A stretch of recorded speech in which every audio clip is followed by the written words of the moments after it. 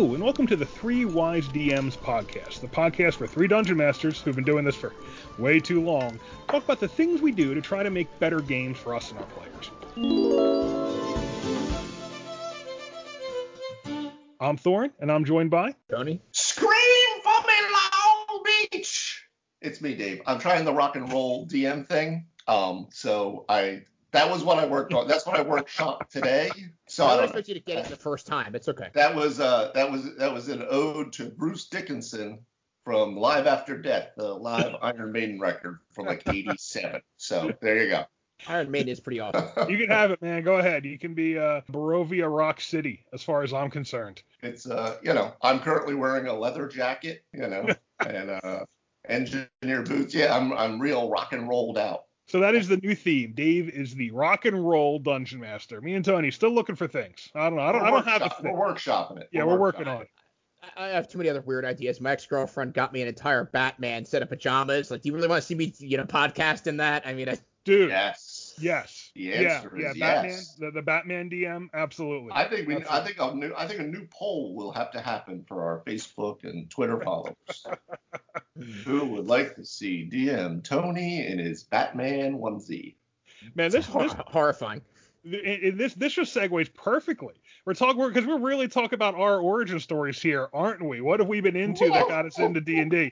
And this week's episode is all about player backstories. So, I mean, it really kind of comes down to it, doesn't it? Do we want to let Dave's coming in with the background of rock and roll, the backstory of rock and roll DM. We want to allow it in our game. Yeah, sure. Yeah. Tony's coming in as Batman. We want to allow Batman. Yeah, sure.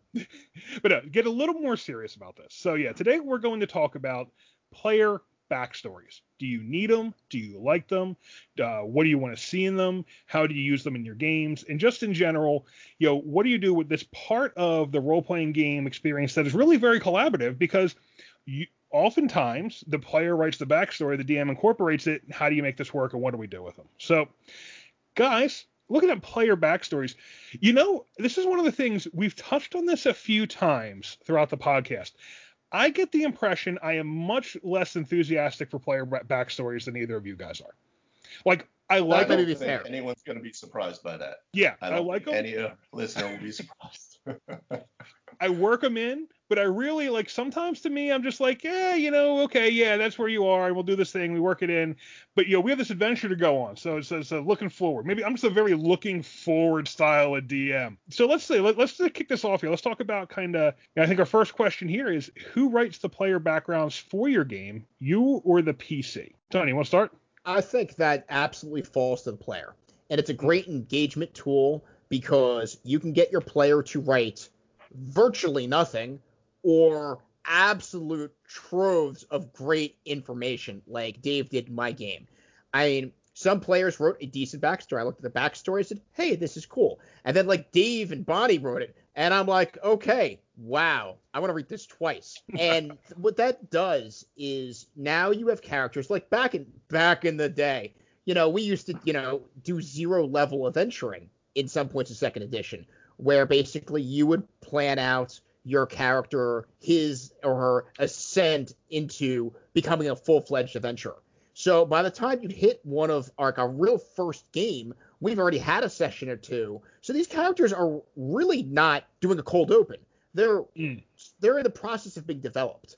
And since we don't really do that anymore, there is no 0 level gaming, at least that I'm aware of, in 5e. Well, there's session 0 where you would cover that sort of thing. It might not be it might not be that you game them up through level 0, but you definitely want to talk about backstory in session 0. Oh, we absolutely did that. Like, you met your wizard's apprentice, you did chores for him, you got spell components, like this stuff happened. Like the real grinding your elbows or, scraping on the ground business here.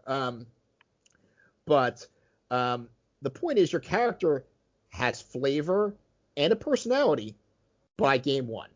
And if you don't have that by game 1, then you're kind of doing the cold open, and it's like, okay, we're going to figure it out as we go along. And that's the difference for me. So just to kind of clarify that a little bit. So the player comes in with a backstory. Do you take that black backstory and just kind of like run with it whole cloth? Do you make changes? Does a play like how detailed is that in your games? Do you add in, okay, you were a wizard's apprentice. I'm telling you who your master was, where you learned magic, how it fits in. Do you take that part, or do you leave that to the player? That is completely open. So if someone says, hey, I'm a wizard's apprentice, and, I want these things to happen. Let's do something generic. My father was killed by a six-fingered man, something along those lines. Well, now I'm coming back and I'm filling in those blanks. Then I'll say, okay, this is go here, meet your wizard's teacher. Here you go. Or maybe you're part of this wizard school and you have this backstory occurred. Maybe this is another NPC that you met during your training. I could supply that, unless these are also details that the player wants to supply, in which case then maybe this is something I can actually deal with in the game and have them interact with them and be like, oh, you've gone to see your teacher. Perhaps they know something. And uses plot devices because I'm lazy. What about you, Dave? How do you handle character backstories? I think Tony covered it perfectly. It's exactly that. It's on the player, no doubt.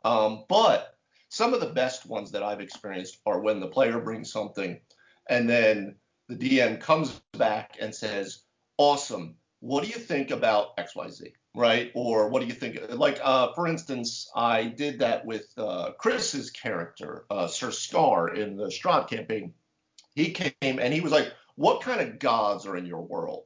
So I gave him a list of the pantheon that I had, and we kind of worked out where he would come from. And then it was a little bit of this back and forth, building this narrative backstory as to, because that's something that I know he enjoys, so I can delve into that. But yeah, it's totally on the player, and I'm okay with whatever they kind of want to bring.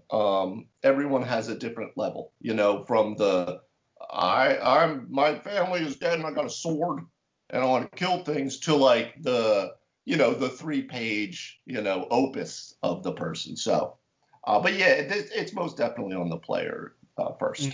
So do either one of you guys have players who come in and they're just maybe new players who wouldn't write that backstory or don't know what to write or don't know how to approach this? Absolutely. Yeah, no, positively. And what do you do with that? This is a collaboration opportunity.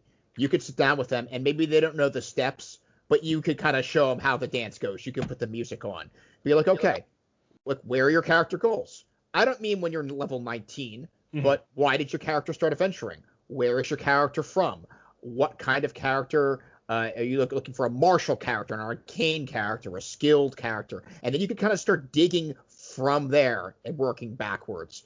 And let them use input whenever possible. I think 5e does a really good job structurally of what a background is. Like if you said, hey, I want to be the son of a knight. Okay, let's go to the noble background. Now I can tell you what you're going to get.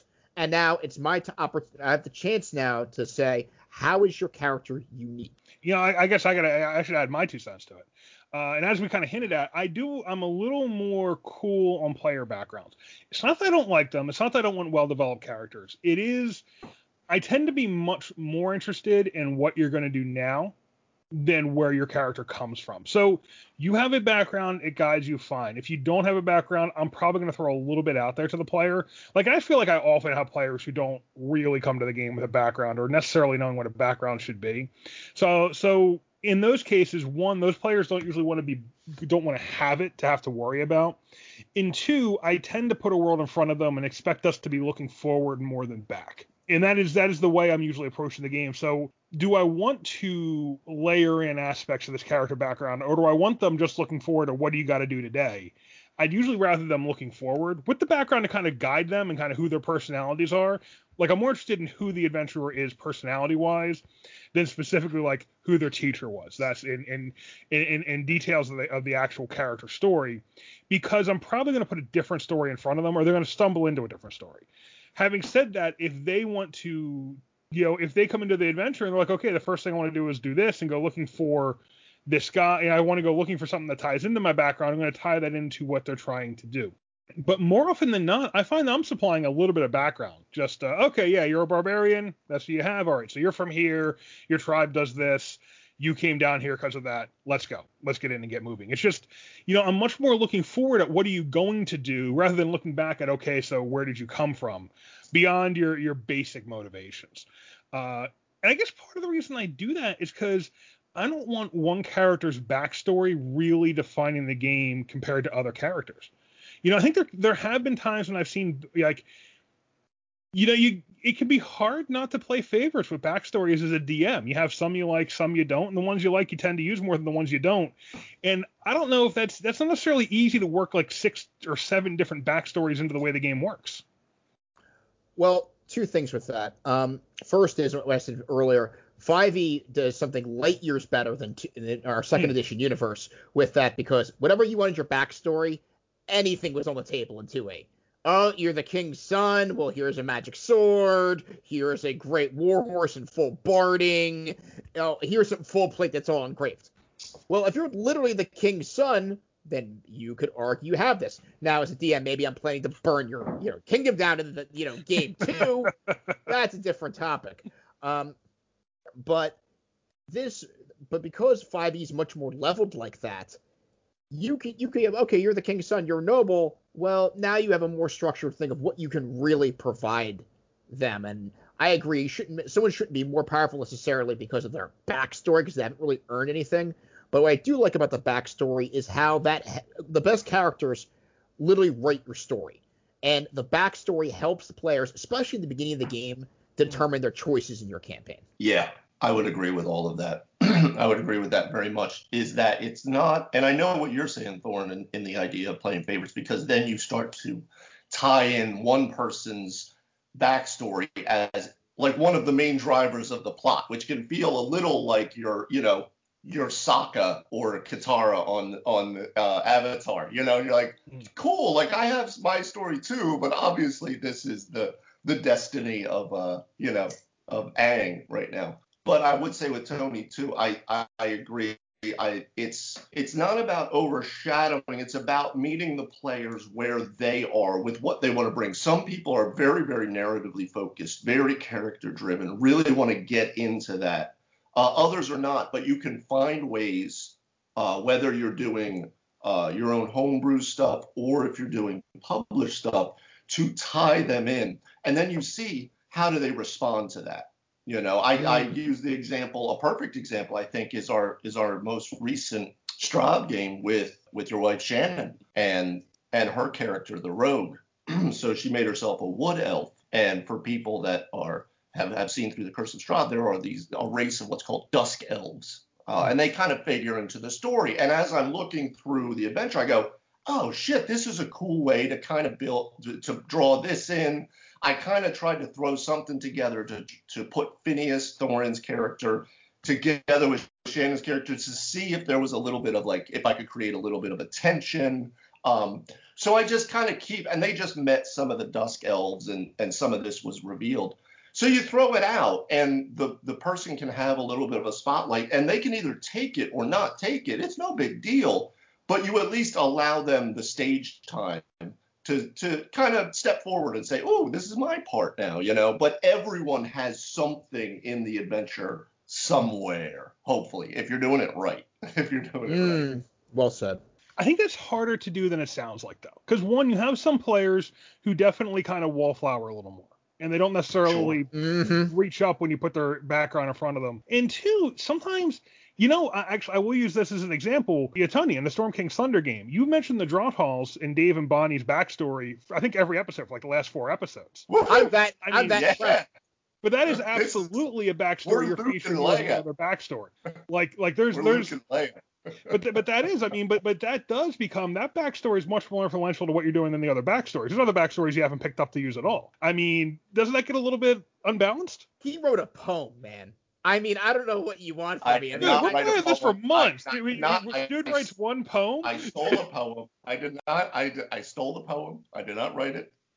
I will say every line of that poem is the verbal component of one of my spells now. So yeah, he's got inside jokes. It's fantastic. That's interesting, Thorne, because I can see what you're saying with that because of, we brought so much character to begin with to the story. But I mean, I have seen in almost every session that we know a lot more about our barbarian Jacob's backstory, and that is continuing to grow to a point where it's obviously incredibly influential to the plot itself, to King Hecatonda himself. Rome, our war-forged warlock, definitely, but it's still very mysterious as to what the fuck is happening, because he's this celestial warlock thing. The one that hasn't is a lot of Zhang's, and I feel it's because you're kind of like the Ronin that's like away from his lands.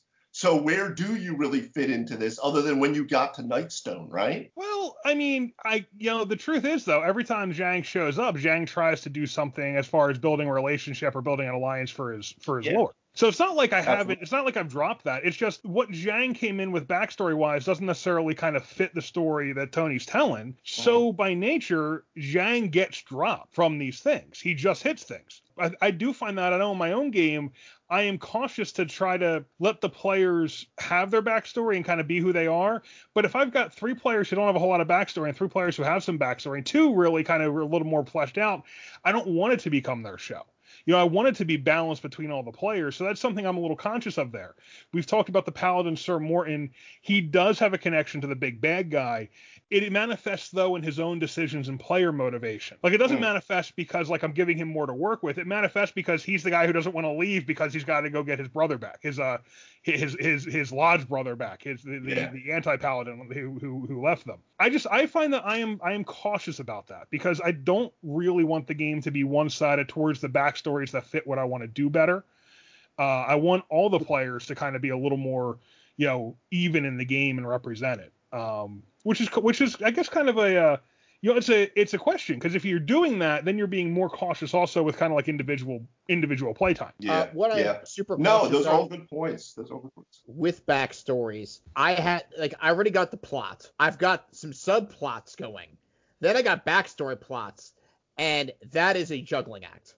Because we covered in a previous episode, we're like, okay, what about this one fairly central plot? And some people had some ideas about it. Some people had some other ideas about it. Some people had some theories about it. And some things honestly weren't revealed entirely. Like, I didn't really put 100% everything out there. But I already had kind of hit a point in my campaign where some of the players were like, so this one plot line, why are we doing this? Yep. And that's a really tough moment for the DM. Then you gotta like grab the steering wheel and be like, okay, maybe I gotta pump the brakes a little bit here, Tolkien. Maybe before you start like rolling out all of these sub characters and introducing another town and more NPCs, are your players really clear on the goals that are here right now? But that part of that also though came from, and we talked about this then, some of those things have been dropped during a backstory reveal to one character, and they hadn't really disseminated it through the rest of the party who wasn't supposed to be there getting that information. So, I mean, that's kind of the thing I think you got to worry about with using too much backstory, is because that was part of why that happened. A lot of it was revealed in the the Barbarians' backstory. Like, the Barbarian had a whole thing, and the Barbarian's getting that as character backstory, and you're counting on it getting to the rest of the party, and the Barbarian's not sharing these things. And I'll tell you what, that happens also in Woodstock Wanderers. We had an elf come in. Now, the whole thing in Woodstock Wanderers is set in this forest where the elves had held dominance. They had kind of kept this eldritch horror sleeping beneath the forest, and one faction of elves decided, no, we're going to start feeding him instead and get stronger that way, and they basically sacrificed everyone in the forest to that now. So the one elf in the party has seen all this happen. She lived through it, and she came in. I gave her a whole backstory. That player didn't want it, that player's shy. Like they don't reveal things. She plays it super close to the vest as a rogue, which is awesome for the character, not so much for trying to get that backstory out to the rest of the party. Which is one of the dangers you run into whenever you're relying on a player to relay things to the rest of the party. That kind of asymmetrical storytelling that comes with this can really put you in a bad spot of, well, they're not revealing the stuff they were supposed to reveal. Well, that's true. To tell you the truth, if I could jump in real quick, because I do understand what you're saying, and you totally can fall into that. So the way that, for me, the way I look at it and the way I try to work with it is it's like we talked about in one of the last episodes when we were talking about getting the adventure hook. You know, you have to hook the player. I mean, everyone's sitting down to play D&D, and we understand that, but there is the mechanism of hooking them into, okay, that's why I'm on this adventure and I'm bought in. So with the backstory, I think it's a great way that you can utilize, in essence, an adventure hook multiple times through the adventure to keep bringing them in, and you reeling them in deeper and deeper and deeper because they're realizing as you reveal whatever it might be that, oh, this goes much more close to home than I thought it did. You know, so it's almost like an adventure hook every several sessions, almost, as you can reveal some backstory stuff. Some of it may or may not, just like any adventure hook. Adventure hooks sometimes fall flat on their face. Okay, no big deal. But someone's going to take it. And then if enough people take it, the party continues onwards, right? So I remember I had a Cavalier in a game that Thorn played in. And we were both players together. And I had conceptualized this character for a long time. Like, I put an obscene amount of thought into this guy. And he got wasted in, like, game 2. And then, that absolutely true. And I don't mean like, oh, he was knocked to 0 hit points. Someone used a wonderful 5e spell and brought him back. No, dude. We're talking shovel, dirt on his face, sending letters to my next of kin kind of business.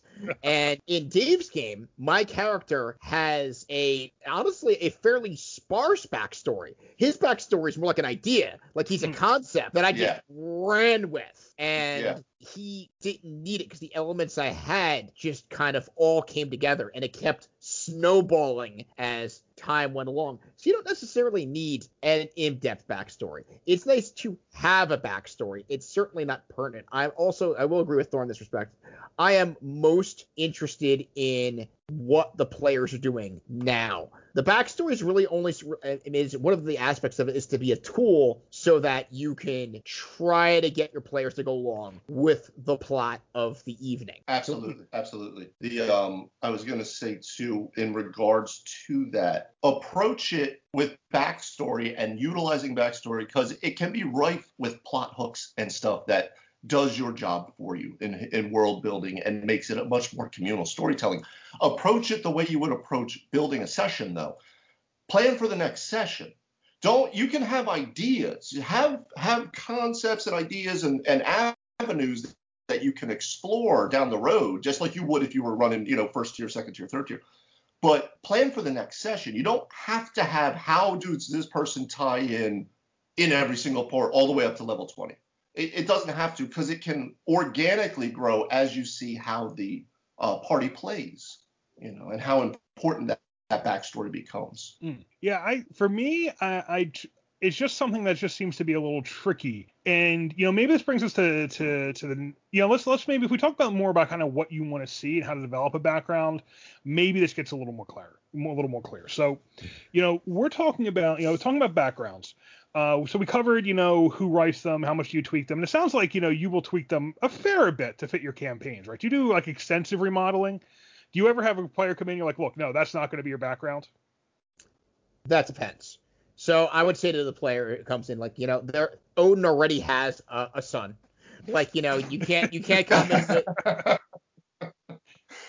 Maybe we need to dial that back a little bit. Like, we'd all like to have a character who's like a son of Zeus or Odin. That's fantastic. But how about maybe you're the son of a lord or something along those lines? Let's try to keep this on the table. Yeah, it's I think I'll go back to Thorn, what you've said before about don't say no, determine difficulty. So in a way with the backstory, don't say no to it, but look at the backstory and see what can be. What do they think about dialing this back and rolling this out? Or what do you think about if it was this? And then it becomes this back and forth. And I have found myself that most people are very receptive to that, because then they have even more agency to craft this story, additionally. So what do you want to see in the background the player writes? Like poems. I want poems? them to write a poem. Yeah, what makes a good background? What are you hoping to get out of it? Foundation. I want to see the foundation of your character. Honestly, when I look at a backstory, to me in the early game, I have an idea, and I say this to DMs, I really do believe in this. You should be able to write a paragraph about every character that's in your game. And if you can't, and if you're like, okay, and the ranger likes to be in the woods and likes her bow, you probably have a problem. Then something is wrong with the flow of the story there, in some respect. I mean, going into the late game, yeah, I'm looking for opportunities for hooks. That's the beginning and the end. Like, what level of detail do you want out of it? What level of detail do you want out of what they bring to you? I don't really think there's a right answer for that, because again, my character in Dave's game really has like a paragraph long. I just made up a word. Paragraph. Trademark. Well, 3 Wise DMs, and that's actually like a paragraph and 3/4. That's a scientific term for that. And that character just rolled right out of the box, and I just ran with it, and I didn't need it. It wasn't like what his backstory isn't super relevant, but what it provides for Dave is the way I play that character is he's got a pretty good idea how he's going to react. Like, I would be willing to bet Dave can predict how I'm going to play my character in certain situations. Like, if he threw out like a bad guy who's like, yeah, I'm big and strong and I can wrestle, I bet you 10 minutes later I'm wrestling him in the town square. It doesn't take much. But it's a perfect example, too, because, Tone, you were correct. Hawk was very much a concept, if anything. I mean, there was backstory, but he was just a conceptual framework of a character. And I kind of went with it. I said, all right, and threw out a couple ideas, threw out a couple hooks, like in-game. Like when you guys were in the village of Barovia, and you each had like this separate dream sequence almost when the storytelling was happening. And I kind of made it like gypsy storytelling and whatever, And that was a way to kind of, one, throw out additional hooks and quest things and stuff like that, and information, and also just to give you guys each a little bit of an individual thing. And I threw out a couple things, seeing where Tony would take it. And he came back, and I built it from there. And then I saw he was wanting to wrestle more, so I put more into that, and that gave me chances to build that in to the world itself. Many things to be announced, TBD. But yeah, it doesn't have to be. I would like to have a name of your character. I would like to know what they are in terms of a race or species, and what they generally do. Do they hit things? Do they cast spells? I think you're getting that off of the character sheet. I think you're gonna have. Yeah, I mean, but like, I'm not gonna force someone into writing a backstory for me, but most people will at least give you, my name is this, I'm from here, and I'm doing this. And sometimes that's okay. That's what, like Matt's character, Ulgra, the half-orc cleric. War cleric, who I was told when I asked where he came from was he came from Philly. So, I went with that. So I had a little fun, and I looked up the orc translator and found out City of Filth for Philadelphia, and I turned it into that became a whole fucking area of my world, which was awesome, and I have additional things that, if we ever get around to sitting around a table again and we can play, that I would roll out and see how they might respond or not respond, but at least it helps to build the world out. It gives it an organic feel. On that vein, I don't know if I said this in a previous podcast or not, but I had a thief that got to be like at least, level 5, level 6, and the player's name was Marty, and he never picked a name, so we made him Morty by level 6, and like, write that on your sheet. That's happening. That's the thing. You get some players like that, and actually, Matt has had. He actually played a really good dwarven war priest in one of our games, and like one of the games we've talked about a lot here. And the backstory was just up to he's a dwarven cleric who worships the god of war. Yeah. And everything else was just really. I mean, the character was played well. It had flavor. And it was just played based on that. And a little bit like, like you're saying with Hawk. Hawk's got a backstory, but Hawk's more a concept. I like working with character concepts better than working with kind of detailed backstory. I will say I guess what I want out of a character backstory is at least want them to know kind of what their character is. Okay, what is this person, and why are they out adventuring? That is a good thing to know, at least. If it's just because it's their job, okay, then there's that. Well, then you're a ranger by trade, and your job is to go clear the forest, and you have some of your favorite enemy in the forest. Go. It can get a lot deeper. And I guess that kind of dovetails to kind of the next question. Do you ever have a player's backstory that becomes a hindrance to the game, or that was something you really didn't want to put into play or push back on, had them dial back a little bit? I was playing a system that was not D&D. It was a vampire RPG that I was running online years ago, and we were in a coven of vampires, and that was the basic premise. And someone submitted, it was online, so you could submit character concepts online and join the group. And one of the players wrote this very detailed backstory about why she was some form of minor Greek goddess who was kind of like Medusa.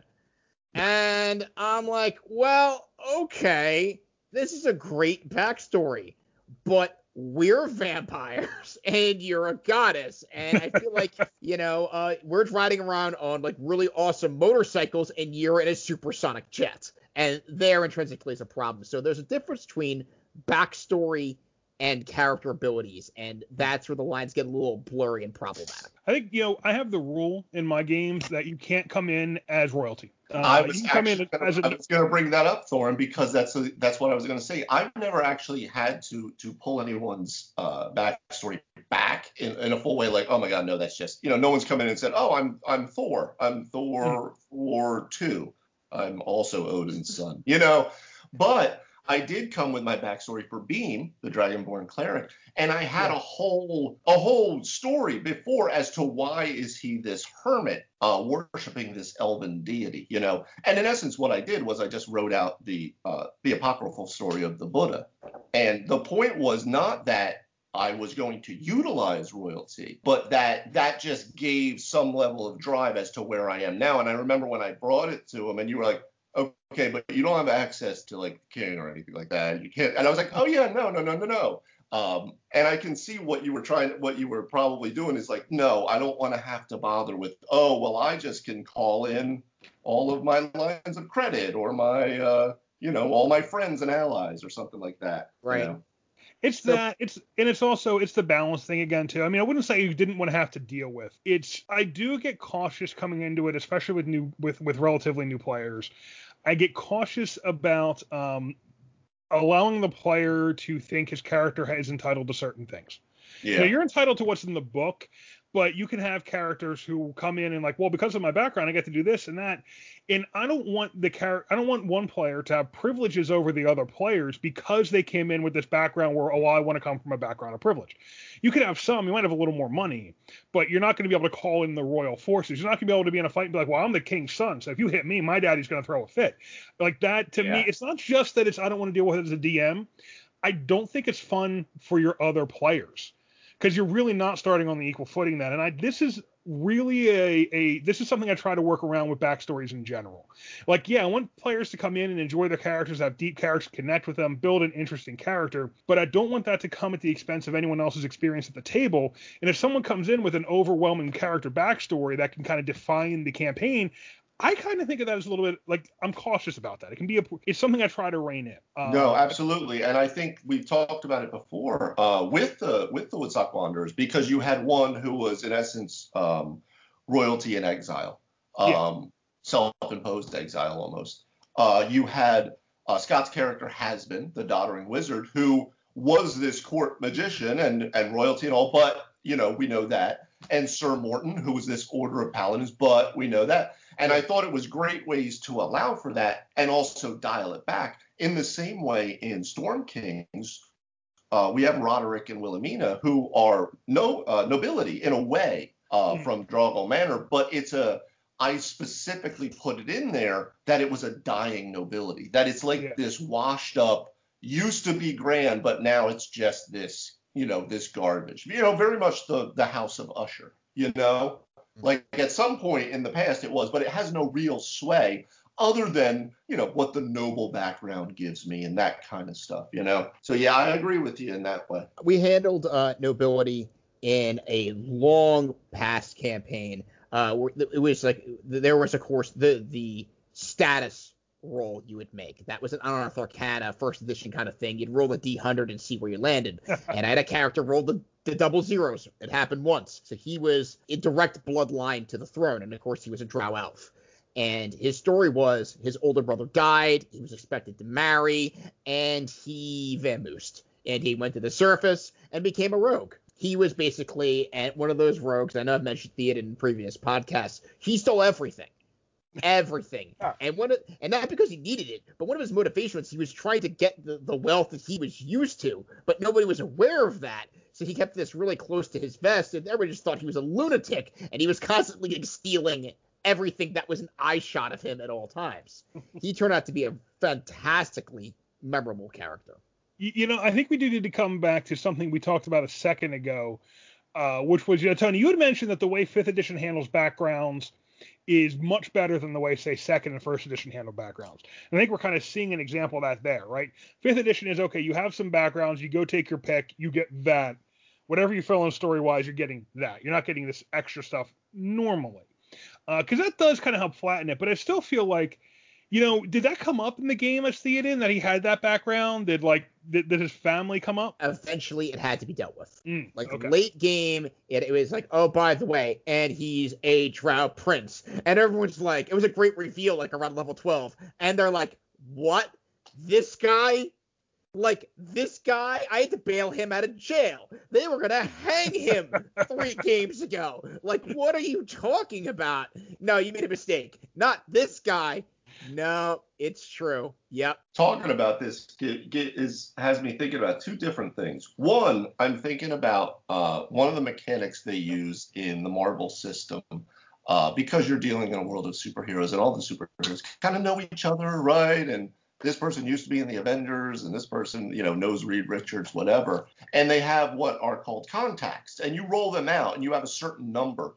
But a lot of judges in the game will leave. You don't have to list all of them at character creation. Some of them can either be developed over time, or I cannot remember who brought this up, but I thought it was a kind of a cool mechanic. It's almost like an inspiration kind of thing, but it's the I know a guy mechanic. And every character gets one that you can use at some point in the game, where it's oh yeah, I know a guy, So if you get hit in a stonewall situation or whatever, that's when you can call up, whoever. I saw in that town or something. And I thought that'd be kind of a cool mechanic to be able to play with some of that without having it completely outshine some of the other players, because everyone would have some level of an ability to use their background in an actionable way, in a mechanic way.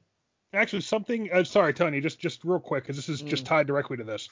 The Trail of Cthulhu. Well, the whole Call of Cthulhu system, they have backgrounds, and a couple of them do have things like that. So, I was an antiquarian. I owned an antique shop, and you have as an ability once per campaign, you can say I have it back in the shop to go get a major campaign item. That's phenomenal. Book. I have a copy of that book. We just got to jet back to Rhode Island. I have it there. It's that kind of thing. Yeah, I love that. It's neat. It is pretty handy. Sonny, go ahead. Great. In both the Face Rip system and the cinema gaming systems, you had an opportunity to invest points in backstory things. Not exactly in Face Rip per se, your backstory, but you're okay, you can increase your finances. But in the cinema version, you could have contacts specifically. So you could put points and say you have an ally to this degree. They're very influential. And if you have this, it's because you paid for it. I'm not super strong or super suave, but I'm very connected. That makes some sense to me, too, because at least my experience in the real world is you spend your time in the gym or you spend your time making contacts, right? I mean, networking is its own skill and its own thing you got to put time into. I think White Wolf did that as well, to be perfectly honest, thinking back upon a game that I played once upon a time. Yeah, I've never played White Wolf, and I wish I had, because it's such an influential system, especially for things that are a little more roleplay focused. It is something I'd love to get into at some point. Although then we start talking about all the politics of the houses, and I'm like, maybe, I don't know. Maybe that's not my kind of game. It's very Game of Thrones before Game of Thrones. And I think I said this in a previous podcast. It's okay, well, he's upstairs. Let's get him. No, buddy. This is not how we do things. I have an offer he can't refuse. It's called a knife. No. Give it to him. So what's off limit as far as background goes? We mentioned royalty. I mean, I will say in my games, so, we've talked about where I'm coming from here. I don't want players having backgrounds that overshadow other players. When I do have players that come in as, oh, I used to be an experienced adventurer, I flatten it. You've forgotten, you're cursed, you've got fat and lazy and can't do that stuff anymore. I've used all these things. And sometimes even as they level up, sometimes they can just be rediscovering things they used to remember, which is theoretically how Has-Been works. He knew this stuff, he just had to jog his memory. So that kind of stuff, if your royalty's off limits, extreme wealth is usually off limits. You're not going to be sired by the divine unless you really sell me on how that's going to work. What do you guys put off limits in backstory? Direct powers that another player would not have access to, especially really profound ones. Like if you want to say my eyes glow and maybe I have dark vision, okay, that's one thing.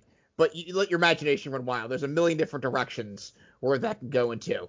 No, I don't. I would agree with you guys. I think anything that is not accessible at that same level as the books would allow you. So whether it's gear, whether there's powers, abilities, wealth, whatever. Now, as I have done, if I'm running a game where we're all coming in at 5th level or something like that, well, that's going to be a little different because now your backstory opens up a whole lot of possibilities because now you are a seasoned hero of the realm, right? Yeah. But that's a little different. You can have some achievements you're playing with. Yeah, but still, if someone could not actively build that utilizing the rules as they are, then I don't see any reason why it should be there at a requisite level. And if we're talking level 1, you're talking about you're out killing the rat catchers, Well, like so and that actually brings up another question we're going to talk about here. Do you give mechanical bonuses for backstory? So, like, beyond what you would get from your race, your class, and your background, does anyone come in with a backstory? It's like, yeah, hey, I did this, this, and this. Because of that, I can do this thing. That is an additional power I get. Do you ever do anything like that? Or do you grant them things? Say, hey, because your backstory is like that, you get this? Maybe if it's quirky and fun. What? Like, oh, I can teleport. I mean, can you? Like, I teleport in the wrong direction. That kind of stuff. I mean, I don't know. I've seen it as a player in a game where the DM granted, everybody, in essence, a power or an item at first level, and it really, as Thorn has said in past things, it really worked the game mechanically, so that it became very, very unwieldy. It's fine. I mean, it's it's still a game, so have fun with it. But no, I mean, I don't see any reason why, because then unless you're going to do it across the board and then probably warp your whole campaign from it, then why does one person get something that others do? I said this in the same way about when Bonnie came in for the one game and said, ooh, what about being a ghost? And I kind of stopped and I said, well, at level 1, I'm not cool with it. If it was level 3, level 5, level 10, totally different story because that's somewhat accessible. We've talked about, like, Thorn has gone over kind of benchmarking and working, kind of reverse engineering a monster into a player character. And I think that's awesome, but at appropriate levels. It's not level 1. Level 1 is literally like you got a sword and you're killing something, Yeah, that's it. The difference there is there's between like her backstory versus how Rifts used to frame this would be an RCC, which is a racial character class. So if you're a ghost, you're a ghost. That's what you're doing. Well, like Thorn's practicing magic, and Bonnie's a ghost, and she's haunting a house. That's a completely different situation. Maybe she has a very fascinating backstory why she is a ghost, but it's a more complicated situation than that. Yeah, I think it's weird because as much as I come out here and say, yeah, hey, I worry about backstory, I want to try to limit the impact on the game as much as I want the players to be invested in their characters. As soon as someone says I want to play a ghost, part of my mind goes, well, hey, I know how we can do a ghost. Here's how we can make that work. And so I decide, I want to try to make that work and balance it. And benchmarking does, I think, become very important then. Like, I think if you were going to make a ghost player character, you could do the RCC. I mean, that's a legit point Tony just made. You absolutely could say, look, if you're a ghost, you're a ghost. You're no longer a cleric. You're a ghost. You're a vampire, you're a vampire. You're no longer a warrior, you're a vampire. However, there is a part of me going, okay, so what could I put in there that would be ghost-like, that we could do this? Like, how can I take this template, put it on the racing class they have, give them some penalties, and take away some of the powers to the higher level maybe, and work it out. I think it could be done. You do get in that world, though, of, all right, is this going to be balanced with everyone else? And is this going to kind of start making the other players feel like this character's cooler than my character? Right. They tried that in 4E, where you could be a straight-up vampire. And here was my experience with that. A player was playing the vampire character. It's like, he's so ominous. He's a vampire. It's like level 7 vampire. Blah. And he was doing a demo on how combat works for a new player who was coming in the same game, same level. So you gave him an equal level barbarian. So they did a friendly combat. And the barbarian dropped him. I don't mean like he was holding back and he got him. I'm like, no. He's like, I'm sure you were holding back. That's why I won. And we're like, no, you knocked him out. So it is hard. It is hard with a monster that is supposed to be effectively immortal. How do I make an immortal monster a player character in the game? I think the answer kind of comes down to probably they need some kind of incorporeal effect that takes them out. Like, honestly, if I had an undead character, if I had an undead player, some of the downside has to be, look, you can't be resurrected. Or if you're resurrected, you come back as not undead. You come back as the person you were. Like, if you're a ghost character and you die, well, you're incorporeal. You're maybe missing some time or something. I think that's almost kind of something you kind of have to bake into it. But it goes so much deeper than just, hey, grab the monster and give me those powers. You got to balance this. Like, you got to homebrew something thoroughly with benchmarking and with understanding of what is this going to do compared to the other player characters to get it right. Now, on the flip side, we did talk about how much you like good backstories and how much the good backstory does influence you as a dungeon master. Are you ever tempted to give someone something because their backstory is so good? No, I'll tell you why. I care about what they do with whatever is happening in the game. So, I've thought some characters had some fantastic backstories. I wrote a backstory for a friend of mine, and actually had problems with that because she's like, this is what I want, and I'd like you to do a backstory. And I'm like, I wrote this big piece. I'm like, here's your backstory. And she's like, I don't like it. And then I hear about this like level 3, level 4, and I'm like, you don't? Like, it's like calling somebody the wrong name for a year and they finally tell you. And you're like, why didn't you tell me a year ago? It is tough. It's tough. And we've actually had this come up a little bit with some of the characters in other games. Like, as a DM, the players got an idea of what they want their character to be, and the more you get involved with it, unless you're right on and totally like see and agree with what they're doing, you do wind up walking them off what they had in mind. That's exactly what happened. So it's like, basically you said, like, I'm going to sketch Zhang for my campaign from the way I see it, and you tell me what you think. And I draw this thing, and I draw this fierce bugbear, and you're like, well, that's a fierce bugbear, but no. Zhang's a samurai. Yeah. Zhang is supposed to be well groomed because he's adopted the samurai way and renounced his old ways. Yeah.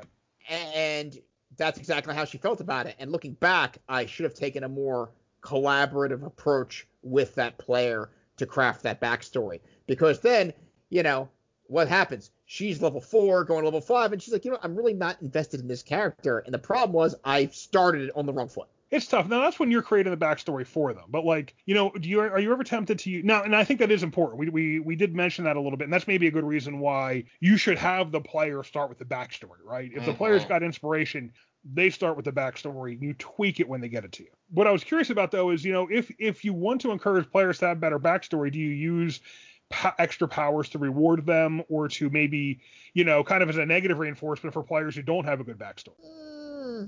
That seems very heavy-handed. Yeah, not if we're talking about like level 1 characters. If we're talking about, again, somebody coming in and you're doing a multi-night thing and you're doing a level 20 campaign, well then have at it. Or your Christmas game, right, where you just give them all these fucking magic items. But I would never do that. Something, you've played those with me.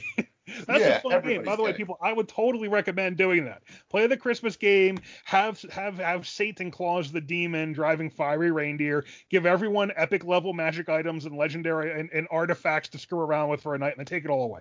My players give them a deck of many things as a Christmas gift and see what happens. And my players don't know, but I'm going to play a Halloween game. Your campaign into the void. Well, hey, your players are interested in that. I think that's going to be fun. That will be cool. That'll definitely be cool. So on this same kind of line, though, it made me think, because it's something that I've been playing around with in one of my games. What do you think, as a DM, about changing, or let's say maybe doing a really trick reveal, like a real M. Night Shyamalan kind of twist to their backstory down the road, and they didn't realize it, and it's in game, in character, and you pull it without like really necessarily letting them know. What do you think? Well, I think I can rephrase this question as, what are you going to think when it turns out Phineas killed Rose's whole village? Hawthorne, what are you going to think when we reveal that about Phineas? My character won't care. He's fine with it. He's like, all right, Phineas that did it. It was his patron, supposedly. His patron. And Phineas still denies that, but he also doesn't know what his patron does, and yeah. So. Well, so that was an example of something similar where I kind of took and I twisted it, but that's somewhat, for me, that's because for me, the question really comes around to when you're playing with warlocks, clerics, paladins. You're dealing with patrons, you're dealing with gods, and you're dealing with things that they think they understand, but do they really? And that's kind of where I'm playing. Like, where do you guys kind of fall on that? Like, starting to, I mean, not completely, not fucking them over, but giving a twist to it. Well, we've talked about this a little bit before, and that my one buddy who quit the one game came in as a warlock, and he wanted to do the Infernal Warlock. I'm like, awesome, let me tell you about what you sold your soul for. And boom, out. No interest. No, I want to be an Infernal Warlock without actually having to deal with the devil. And we've talked about how I regretted that a little bit, where I really wanted him, like, I'm like, no, look, in my world, if you're an Infernal Warlock, you have a deal with the devil. That's what you've done. I don't know what to tell you. It's like saying you're a paladin who doesn't believe in God. It's not going to work for me. So my experience with it has been, I understand the concept and why I would want to do it. And my experience has been, boy, did that go wrong. Because the player didn't want that as part of their character. It's now with Phineas, to talk specifically about that, it's Phineas is very much, he basically kind of begged, like he wanted what he got. He knows what he is, and we have written that Phineas character is very, very subservient, a servant to this character, to this guy who he knows does bad things, and occasionally Phineas does not occasionally, Phineas does bad things for him. The only thing that made me kind of cringe a bit when I started hearing about it is I'm like, he's a fae. Like, you need something more interesting than he just slaughtered the village. It's got to be a little more fae. But see, and that's what was kind of where I was playing with some of the Dusk Elf thing and the reveal of that village, is because now all of a sudden they're here. I don't know where you're going with it. Maybe the reason Phineas has been tasked with tormenting Strahd is because Strahd broke a deal or something. Like, I don't know. Like, I'm curious, because slaughtering a village for a fae, to me, is a little on the nose, whereas fae are a little more tricky and whimsical. You know, whimsical's not the right word. They're a little more, you get what you, it's more illusion, it's more turnabout, it's more things went wrong in a way you didn't expect. It's more than just straight out slaughtering. So I'm curious where that's gonna go. Yeah, we'll see. I mean, but in that case, though, I'm okay with it. I'm okay with it. Other than just, I'm hoping it's a little more fae than like, hey, he just killed everybody. I feel like that's like I'm climbing the top rope and I'm going with the flying elbow, and either you're going to connect with it and it's going to be positively awesome, or you have a player who's 9th level in your game turning and you go, you know what, you just ruined my character. That's kind of what's at stake. And I've kind of seen that kind of thing happen too. Here's the problem. It is collaborative storytelling in an unbalanced situation. Yeah, absolutely. You have much more power than the players, but the players are telling the story of a character who they consider to be their character, and they are highly invested in. So, having had this go wrong a couple times, I think you got to be careful. You can do the twist. I think you can do the twist if you properly set it up and you don't screw it up. Right? Yeah. That's what it comes down to. It all works unless it doesn't. Stick the landing. That's it. It's like you need to know this character. Like Tony or with Cassidus, with the mage who turned into the pile of bugs. I feel like that went really well, except for Tony is still annoyed that it turned him into a pile of bugs. That was like coffee out of my nose. Little did we know that he had a problem with it for the last 20 years too. So that's the thing. That one was only 10 years ago. But that's the thing, is like, okay, even one that went well, and I think really, like, I looked at that as, hey, this is how this works when you want it to work. This is the twist. Yeah. It wasn't played into his background, and he totally walked forward into it. So I never had something that was kind of like, oh, by the way, you never knew this about yourself, punch. But still Still, that didn't land totally positively, right? I mean, there's still some negative impact from that landing, in the turning him into a pile of bugs, and eventually into kind of a godlike pile of bugs. They're effectively. So I think it comes down. It comes always back to what we're always saying: is kind of know your players, right? And sometimes you have to. Something like this, it's not just know your players. It's like you better have intimate knowledge of them. Like you need to know them well enough to be able to say, no. That's yeah, he's gonna marry that girl. Yeah, this is in the whole bookstore. That's the book for him. Like you got to sometimes to pull off a twist like that it's character background focused. You need to be sure, and I think you need to drop hints so they're not totally blindsided. Like which is a little bit what's going on with Phineas, right? You're dropping some hints. Your stuff came up in the stuff came up in the tarot reading when Rose came up and Phineas, and I'm like, what? He did what? So there's some hints. You can see it coming. Then all of a sudden, and then you come to the Vistani camp that has the Dusk Elf tribe there, and it's like, wait, why? So again, to tell you the truth, so what I'm actually talking about is something completely different. Not this was where my question kind of came from. But to tell you the truth, the Phineas, Rose, the Gentleman, the Archfey Patron, all of this, I'm very much playing this, like I just said earlier, where I'm planning for the session in a way. I have ideas, but I don't have a definitive concrete because who knows what might happen. That might make me go, oh shit, that's what it's gonna be now, So I have ideas. They just haven't been baked in the oven yet, so I can still turn them into a pretzel or into a loaf of bread or whatever. When I've done stuff like that, I actually planned it out fairly early, because I think if you're gonna do that successfully, you kind of have to know where you want it to go. Because I do think that for it to work, you need to be able to point back and say, remember all that stuff back there. You need to have the trail of clues that leads to the reveal, which you're planning. But I will say, like, when I do choose to do this, I usually sketch. I usually have it more definitively in mind. Ooh, this is what happened there. Yeah. And then I work on what happened and how does it fit into everything else. Now, my trail of breadcrumbs worked a lot easier when we were playing weekly. Now, when you're going to bi-weekly or monthly, you need, like, loaves of bread. Right. That's true. Big signs that point this way. And it's just reality. That's not because your players aren't on their A game, like, I'm sorry. Dave, if you could tell me 3 things you ate in the last 3 weeks, like, for sure, I mean, that's something there. But, like, you remember, like, 3 key events, like, that shopkeeper in the Red Star. Last night we had a really nice turkey skillet with sweet potatoes. That was quite nice. I made a taco salad tonight. With my homemade dressing, which was We're about to find out me and Dave are fatter than Tony. And then I can definitely name 3 things I've eaten probably in the last 3 days. Made some delicious stew, and we had a little board game in action happening. I generally can keep abreast of my dinner situations. I think Roderick's just been eating probably fucking rations for the last 2 weeks. Horrible. I think. I'm not even sure. The character living on black licorice who's about to die from the from the lysergic acid poisoning. Yeah, it's just I don't even know. We're not even trying to track that. Here's a question, actually. How secret do you keep this stuff? Because that is, when I talk about balance, when I talk about, one player kind of having kind of like, making other players feel like, like maybe it's uneven.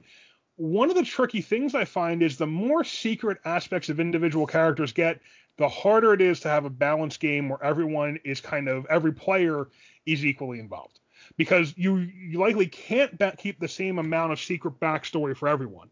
So you wind up by nature having some who have the really cool backstory and others who are just like, yeah, whatever. I mean, how secret do you keep this stuff? And do you think that's a good thing for the game? It can be. Or you keep something so secret your player forgets about it and you bring it up later and they're like, what are you talking about? It is side-eye. I'm like, okay, moving on. That is a real risk. Like you said, it's got to be said over and over and over again. Go ahead, Dave. Are you meaning keeping secret in terms of some of the backstory plot devices, stuff like that? What's going on behind the scenes, direct player to DM? Right. Because that all kind of plays into a thing where I do feel like that can lead to some unbalanced games. Yeah, and that's where I really what I try to do is involve everybody. So if I'm doing side messaging, straight DM personal to player, I'm trying to do that with everybody in some fashion. And then some of the things I will give information to some characters that is involved with another character that they can then share trying to foster some level of interaction, so that at the table when you're having to figure out where do we go next.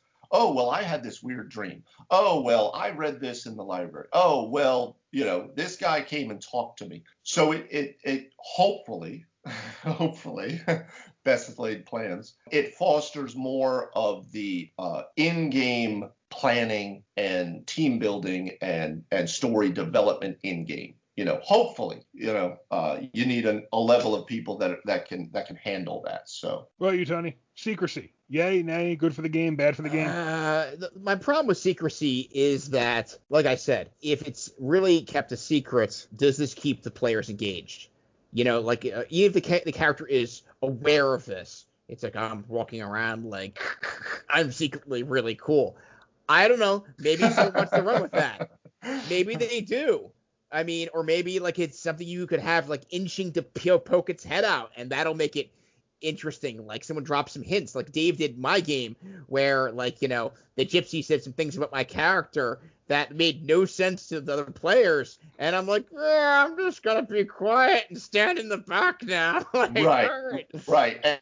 And I specifically, the whole Madame Ava reading thing was kind of meant to do that because it was supposed to show, as the Madame Ava reading does, show that this being holds information that that no one should know, and she's about to give you all of these card readings, so it kind of fosters you really paying attention to what she's about to say for where all of the fancy shit is in literally like 100 yards from you, we found out. So it was handy. I mean, and this is the Madame Ava reading in Curse of Strahd, where basically one of the early things that happens is the characters go and they get a tarot card reading from a Vistani fortune teller who is very accurate, knows some things about them, and then also tells them where they can go find the various things they need to kill Strahd. If we have to wait that long. I mean, I'm still not sure we can't just walk up and kill Strahd now. I think we're ready for it. Who knows? Who knows, really? Hawk, put him in the camel clutch. We couldn't even is a big fucking castle, though. I'm just gonna say that's a big castle. Okay, we could barely deal with the walking house. We're gonna fight Strahd. I don't know. Well, that walking house is pretty busted. That was. I mean, Baba Lysaga, the other hag, neither one was nearly as dangerous as the damn house. Oh my God, right? That house, yeah, it hit like a house. It did, exactly. Now, again, I wasn't necessarily dropping all of the, I wasn't dropping mass fireballs on you guys either, but, That'll be in my game. It was kind of hard to do when I was trying to get back into my goddamn ship after having it drop from the sky. It was hard when I'm being, rear naked choke, I mean, I'm tapping out, Yeah, you probably could have had her fly a little higher and throw fireballs a little further. Then again, the first thing we did was hit her with the Dispel Magic to drop the skull, which right. You let us do. She's ascending, and you pop her right out of the sky. What are you gonna do? My character did all this horrible, horrible stuff to her, beating her for rounds and rounds and rounds. And then Thorin's wife gives her like a Charlie horse and she dies. And he's like, yeah, babe, you got the kill. And I'm looking at him like, give him this stink eye. What? To be fair, Hawk does have a lot of glory moments in the combat. I thought the rogue could use one. Absolutely. After she took 100 points of damage too, and then had to be resurrected. Yeah, so that was a nice moment. Not the Charlie horse. And she dies. The Charlie horse of death. The rogue uses knives. You were wrestling and the rogue came up and just stabbed her in the throat. Like, okay, there, let's finish this. It was the last stand of the Dusk Elves. I think Hawk did 90% of the damage to that to the Baba Lysaga. I hit her with a few things. I didn't hit her with much. The biggest thing I did was try to stay out of the damn way so she didn't fireball us. Oh, and I did drop her.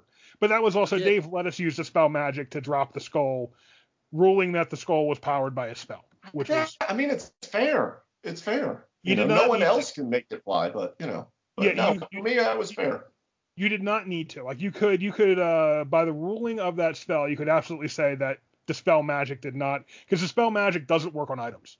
It only dispels spell effects. Yeah, but I thought it was it was cool. Turnabout is fair play. I dropped you out of the sky. You dropped me out of the sky. That's all. She did do that stuff. When you're a warlock and you have two leveled spells per combat, and the first one is fly, and then immediately goes Dispel Magic on your fly, and you're like, Fuck. All right, this one then. This one better be useful, because if this one doesn't work, it's all Eldritch Blast from here. Now that combat was getting hairy. Like there was at least 2 people down, and the third one who was about to drop. That was a great fight. That to me felt like exactly what you want out of a D&D boss fight. Multiple targets, multiple things going on, the characters being taken right to the edge, several of them basically dying and having to be quickly revived. You want that. Like, if it's a boss fight and at least 2 characters don't drop to 0 hit points, I don't think you've had a real boss fight. Like, Yeah. you got to drop some folks for it to feel. All right, let me write that down. All right. Oh, Jesus. Here we go. That's fair. No I mean, more honestly, talking our way through anything. It's the way I look at it, to be honest with you. I mean, I agree. That's the big epic one you want, right? That's the tension builder. A boss fight should have one of 2 things happen. Either the players come in with a great plan and it's totally short-circuited, which I'm fine with. Some people consider that anticlimactic. I don't mind that every now and then. I'll probably take steps next time. Like, I won't make the Hydra so vulnerable to banishment next time. Maybe there'll be 2 or 3 Hydras. Talking about Dave's trick in the game we played last week. I didn't realize you could banish a Hydra. That's interesting. Huh? I didn't realize you could banish a Hydra. Yeah, apparently you can, unless I missed it. Maybe banish anything. Yeah, I couldn't find any reason. It's just that a charisma state. Yeah, it's just next time I need 3 Hydras. I thought the heads were gonna. I thought a 5-headed Hydra would be enough. I'm gonna need 3 5-headed Hydras. Okay, we'll just run you out of those banishments. But I think either the players come up with a great plan that gets rid of it in one go, which is fine, because that creates a great story. Players love doing that. Those are the kind of moments campaigns are made out of. Or it's gonna be a slobber knocker. We're gonna have some people down. Some of you might not make it. Yeah. Like one of those 2 things. If it's like a boss fight and it's okay, it goes on for 5 turns, but we just cornered it and beat it up until it died and no one really got hurt, that's not much of a boss fight. That's just a damage soak. It's like it was just on, I think, this weekend, so I caught like 15 minutes. But it's like Sokovia is lifting out of the ground, is about to fall. All the Ultron robots are attacking. Ultron himself is there. And there's no right way to go. That's what you want. You need the fireworks. That was Avengers 2: Age of Ultron. To be fair, not the best of the movies. I mean, it wasn't. Yeah, unfortunately. I would have gone for an Avengers 1 or Avengers Endgame comparison personally. I don't think any of us wants to run an Age of Ultron at this point. Well, I mean, honestly, 3 out of 4 of the Avengers were really solid. I mean, that's definitely a win there. That's saying a lot. That's saying a lot for movies like that. Yeah. So, all right, we've covered a lot of ground with backgrounds so far, with player backgrounds. Have any of you done anything where you have everyone come up with a background and know you're going to come in and give them a reward for it? Because I've thought about doing this possibly in if I launch an Eberron game. Because what I was thinking about to launch an Eberron game, Eberron's very noir. It's very much like, it's got a lot of aspects to it that are like you're part of a guild, you're part of a detective agency, you're part of you're working for this house, you're doing these deeds. So I could see a cool Eberron game being you get the players together ahead of time and have them not just come up with their characters, but okay, you are all a group of something. Tell me what the group is and how and what you are and what your goals are and what you so kind of a group background kind of thing that could then maybe have some benefits for them because it's the whole group doing this. It's not just one player. You guys ever done anything like that or done anything where you did give benefits for backgrounds? Maybe everyone gets one? No, but it would be really awesome. I kind of have always wanted to run something like that or play in something like that where you are all kind of the same thing. So you're either a wizard's guild or thieves guild or, like you said, detective agency. I think that would be really cool. Yeah, and then you could give them access to, like Q, right? He would give all the cool shit for that mission. That would be really kind of cool, actually. I think Eberron does have rules for patrons. That's one of the reasons it lends itself to this, which are, I believe, going to be coming out in Tasha's Cauldron too. As I know there's patron rules in there, and I think they're picked up from Eberron that way. So Eberron is set up for that. Like Eberron is set up for, your group has a patron who helps them do things. Those are kind of the rules I was thinking about. But that's looking forward. Sort of, yeah. I mean, they don't need to be all the same character class by any means. It could be a diverse group of players and player characters, but at least they've come together and they have a combined backstory, not just individual backstories. Well, I will say that with that too, for me, at least the way I like to do it as a player specifically, but I like to see it as a DM too. One of the things that backstory lends itself to is, why is your character being built this way? You know, so everyone wants some cool spell, and that's great. If you can explain, why would I take this spell? Why would I have it? Why would I? You know, I like that type of thing. So in the same way with a guild or something, you can all be different, but you're in this guild for a reason. So if you're a wizard or something, but you're a wizard that like maybe specializes in, I don't know, you know, illusion magic or divination for espionage or something. Who knows, right? But something like you're building your character not just because it's cool spells and it's the most powerful, but because that's who they are, right? Anyway. I was in a campaign where everybody played a different type of wizard. And you can go that way. You're all part of this massive guild and we all explored together. But the role play has got to be tight. I mean, each one of us could play a dwarven fighter or a human fighter, and they could be very different. But I think your backstory, where you're going, needs to be very distinctive. Or like as a reader was looking from the outside in, then maybe one or more of the characters might get kind of lost in the shuffle or kind of blend together. This would be more. Very I mean, true. Yeah. So Tony, have you ever done a game where you basically gave everyone a perk on their backstory? I'm not really a fan of rewarding guys out of the gate. As you can see, like I love to give special baubles during the game, especially ones that you're not going to get from the system. That's like really a hallmark of my DMing. So I feel like in the beginning, your character's already fresh and new.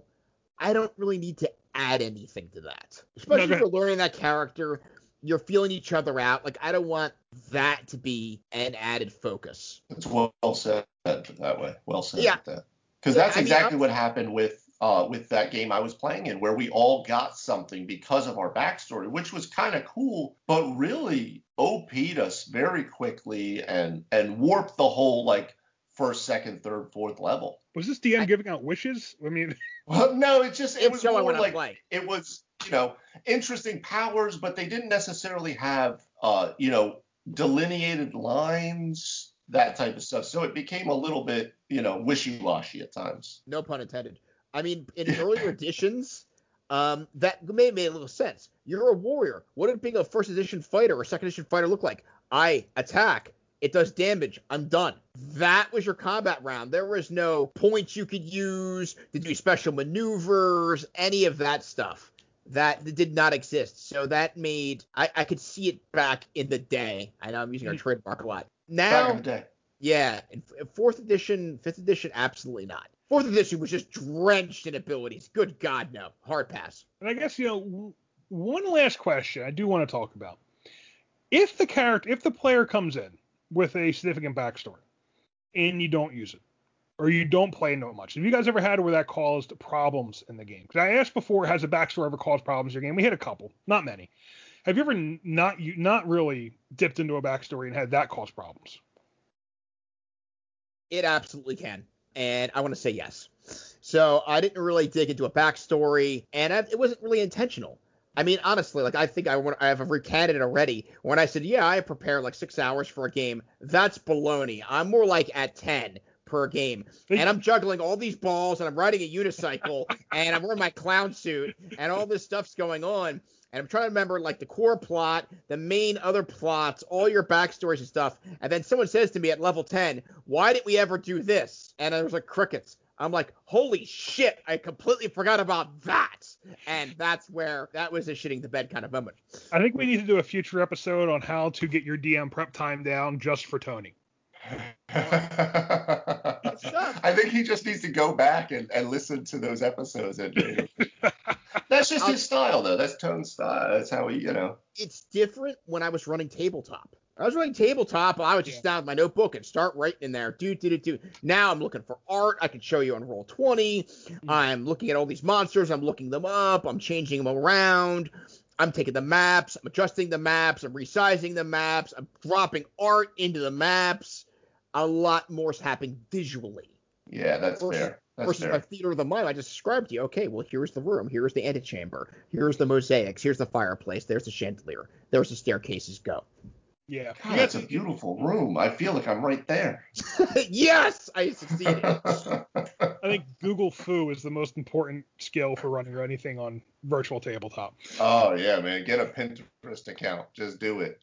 Make it happen. Elven Throne Room. There you go. It looks like this. I mean, 'cause I definitely feel like there is a game I had recently where I didn't pick up the character backstories, and some of them were a bit involved.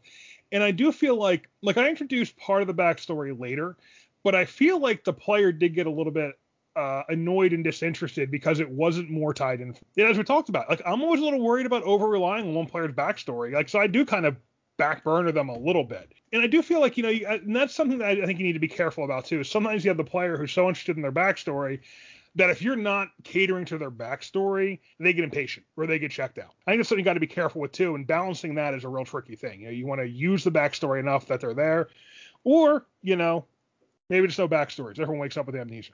Sometimes I'd rather do the amnesia game than deal with.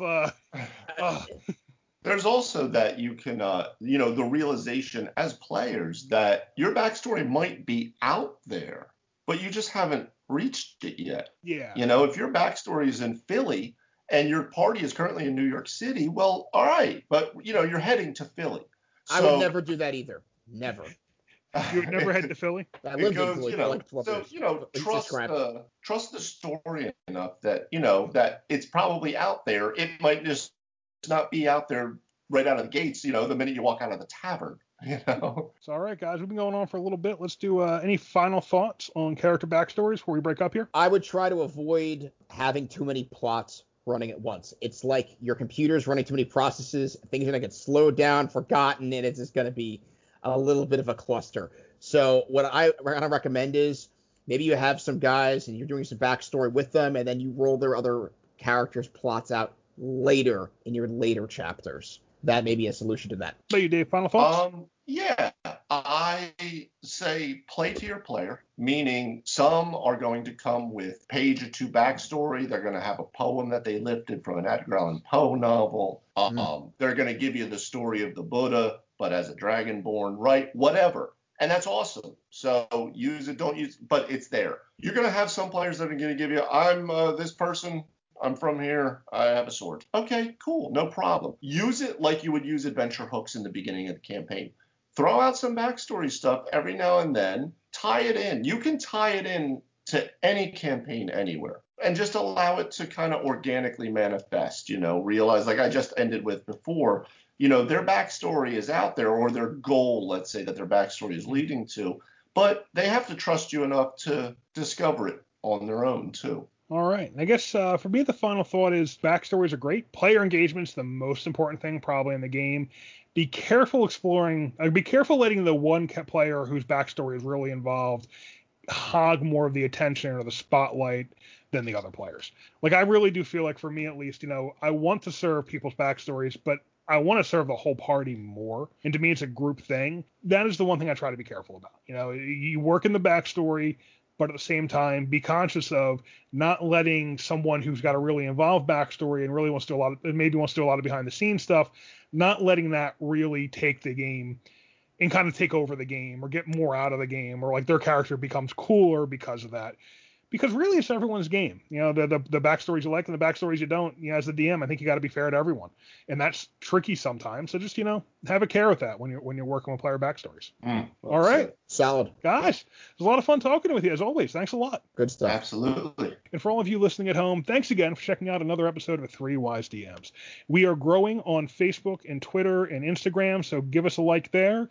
Also, if you're listening to this on one of the podcast platforms, please drop us a 5-star review or 5-star rating. Those things are really helpful getting the word out and make sure we're getting found. All your support's been really important to us, so thank you all for listening. We're going to keep making these. Check out the website, 3wisedms.com, for all of our podcasts and also for the articles we release every week. We're going to have one of those going up tonight, actually, too. And that's it. See you next time on 3 Wise DMs.